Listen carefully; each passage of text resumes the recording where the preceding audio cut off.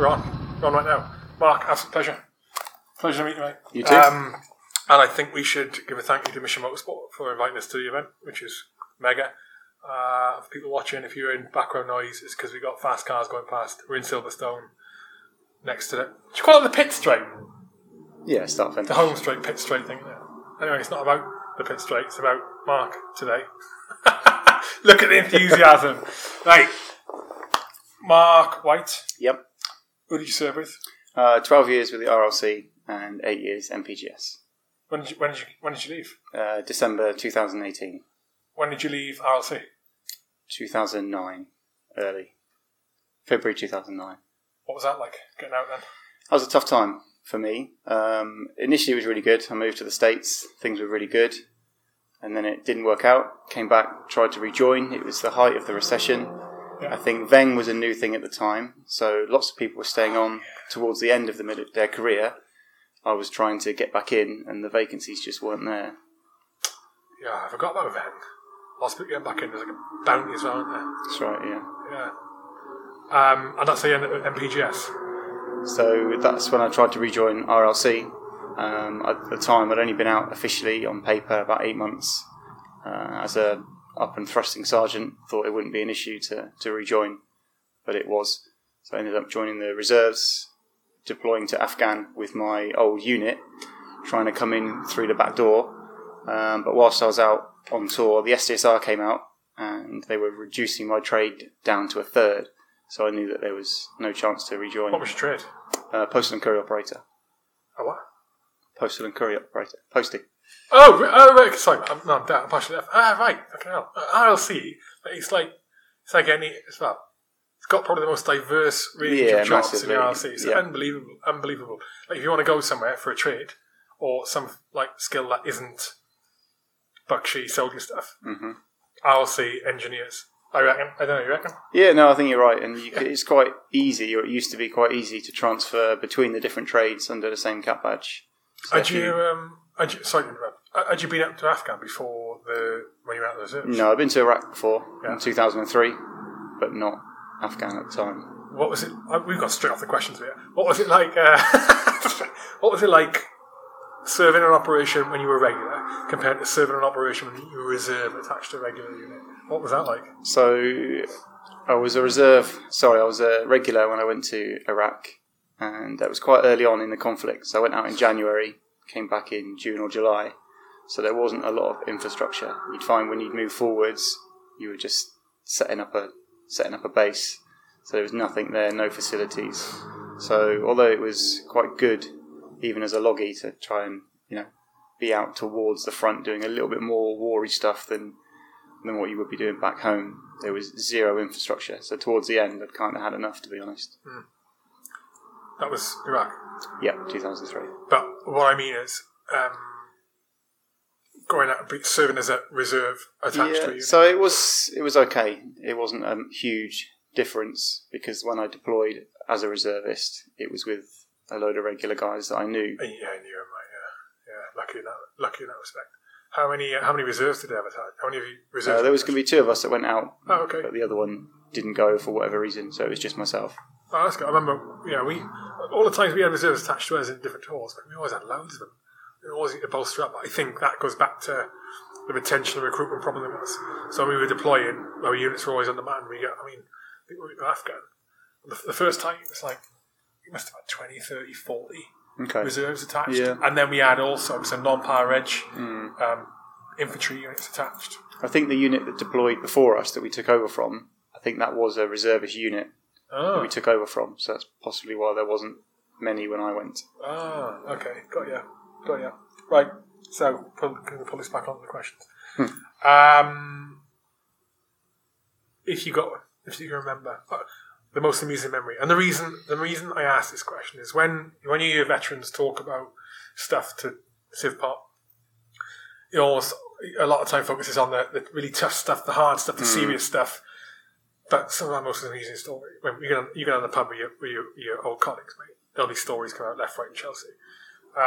Is there anything that particularly sticks in mind? The last person out on the snapshot, he was on about people getting flipping nicked and all sorts of stuff. Someone with a pipe bomb in his room. Yeah, it's not my proudest moment. I tried to do I think it's the first and only time I've ever tried to do it was sorry mum, a runner from a taxi in Egypt, and we had it set, we knew exactly what we were going to do, we got him to drop us off at the top of the hill, we were going to run down the side and then bomb it into camp, and as soon as we went to bomb burst out the car, we realised it had no door handles on the inside.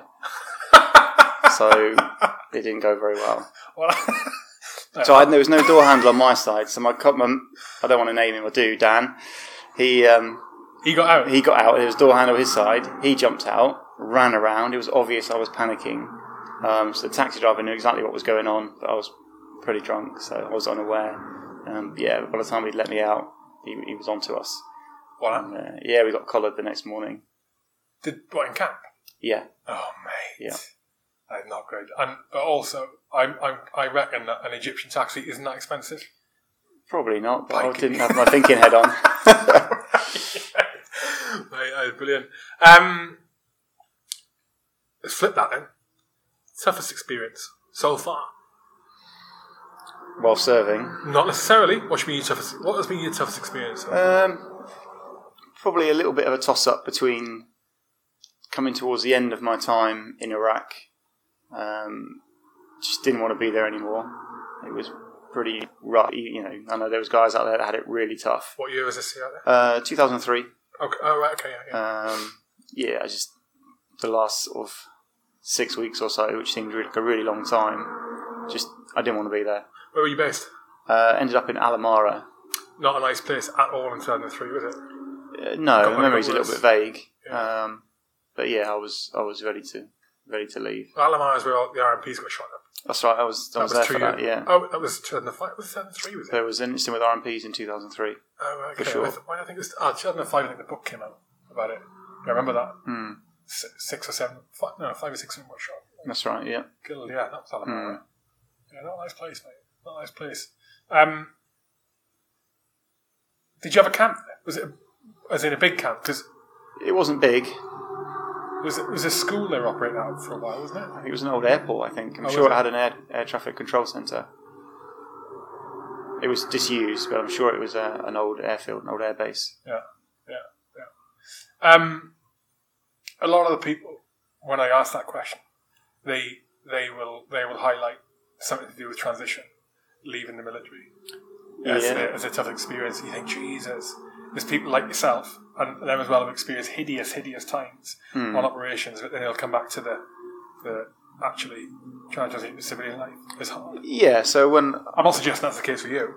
No, it would have been a toss-up between coming towards the end of my time in Iraq and when I left in 2009 as a fairly thrusting young sergeant doing well, thought I could rejoin only 8-9 months later and carry on where I left off.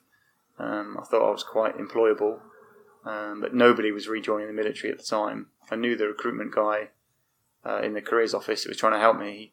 He gave it to me pretty frank and was like, it's not going to happen. I had a friend who worked in Glasgow who'd seen my application and was like, I'm really sorry, mate, it's not going to happen. He recommended joining the reserves with TA at the time and doing the tour, which is why I did that. But unfortunately that didn't work either. And then trying to gain regular employment, I ended up working in a felt factory where everyone who finished school started. I was cutting felt with people that were taking drugs in the toilet at lunchtime. It was really tough to find something half reasonable at the time. But second time round, a completely different story. Which is where you are now. Yep. Go on then. So, project manager / workshop manager for the Figaro shop. We're based in Didcot, Oxfordshire. Yeah. And we restore classic cars, but mainly Nissan Figaros. Were you car buff before? Yeah, always been, yeah. Oh, okay. All right. How did you end up at Figaro then? So they were advertising, so they're where I settled, they're based, and they were recruiting for a workshop manager / project manager. I saw an advert on one of the recruiting websites. It was quite old. It was about 3 months old. I read it and it seemed to fit me really well. I assumed it would be gone, but I applied anyway. And then a couple of days later, I had an email from Toby, the boss man, asking if he could have a quick phone call to see if it was worth getting me in. So Go on. Replied back straight away, had a quick chat, probably not even 10 minutes on the phone, invited me in for an interview with the general manager and the guy that I took over from. Maybe even that week, went in for about an hour and a half. Everything seemed to go really well, completely different than when I left previously. It was really, really smooth. I'd had a couple of interviews previously for some other jobs which went well, and I think they really helped prepare me for this one. Also, this one was a lot more in tune with my interests, and not so much my skills, but certainly my interests. And I was invited back to meet with Toby and the general manager again. And what role was this for? Workshop manager. Workshop manager. Come on, Toby. Come on. Did you, is that right if we invite your boss up? As long as he says nice things, yeah. No, this is interesting because, Yeah. if you're in the camera, it's interesting because Yeah. you're, in fact, what's your surname? Brooks. Toby Brooks. Yeah. Right, so what's interesting to me here is you were looking to recruit more ex-military, aren't you? Yeah, definitely. So what was attractive about not about him? Yeah. About it. No, it's How right. did he Well, get it's the role? attractive. Was No. Why I are think- you looking for more ex-military? So I think that teams that are more productive are diverse, and we always try and recruit from different backgrounds. So we've got people that might have entrepreneurial backgrounds. We've got some people that come from our industry, but people that come from all over the place. And one of the really big skills that you get from people that have come from the military is the sort of growth mindset and the way that they can put their mind to things, solve problems. Also company culture and team building is really important to us, and it comes instilled in people like Mark. And so it's important for us to find more people that have got those skills. And also if it's helping people that are having a hard time transitioning into normal working life, then we know that it's good for society as well. So and that really works for us as a company. If it's positive for society and it's positive for our business as well, then it ticks all the boxes. So that's what. Yeah, true. My day job is about for him in Marsat. So Satcom's company is one of the reasons I'm here today. I'm here under HR guys, and with them, they see the same thing with a diverse background. And absolutely right. One of the things I've come to learn and understand over the last, I've been with them just over a year now, is how important diversity is. But the fact that I can learn as much from a civilian as they can from me, because of I'm Mr. Brainiac or them, or they're Mr. and Mrs. Brainiac. Yeah, definitely. You've just got such different backgrounds and experiences, and it's cross training. It's what it is, and just bring that experience that that they would otherwise never get to experience, and vice versa. And it makes the workplace a much better, more productive workplace. Yeah, definitely. So how many? So Figaro's looking for how many people? So we've got 25 people, and we've got quite a lot of growth over the next year or so. And so that was why we decided we did an event at Formula One that was a sort of forces awareness day at Williams, which was nice. And then we met some people there, and they recommended this event, and we signed the covenant and stuff. And we think that it's a nice route to take. So we've met as many people as we can today. Other agencies that will hopefully, CTP and people like that might be able to help us, and we can help them. So. Yeah, definitely. You obviously tied in with James Cameron as well, haven't you? Yeah, I know James from before. I've done some of this before, like driving cars and stuff. Yeah, that's what's good about this sort of veterans community at the minute, especially where work's concerned.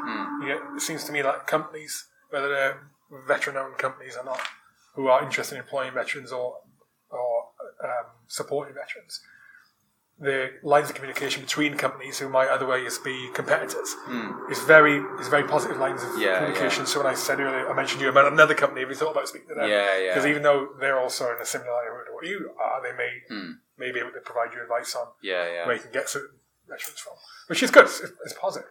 We've definitely found that today. There's a really nice atmosphere, isn't there? And some of the guys we were speaking to, the guy at Pertemps and stuff, even though everyone wants to help, they would want to, that would be a transaction for them. They're just happy to help. That's good. Yeah. Where can people find out more about Figaro So they can just look up the Figaro Shop online on Facebook or on type the Figaro Shop in and you'll get us on Insta. Google. Yeah, on Insta, anywhere. But if they contacted me or Mark at the Figaro Shop, we could talk to them about opportunities. We've got a page on our the front of our website that's got job opportunities, but there's a lot more than the jobs that are actually on there. So if somebody thinks that they're interested in classic cars and they want to join a team and join a culture that's going to, they're going to do productive work and feel good when they get out of bed, even if they haven't got the skill set, we'd love to just talk to them. And they're obviously, we've got Mark that will help people to transition because he's done the journey, and we'd love to be able to help people and grow our team. So Good, yeah. Absolute pleasure. Good luck. Thanks very much. Good luck. thanks, man. And, yeah, good luck. Bye.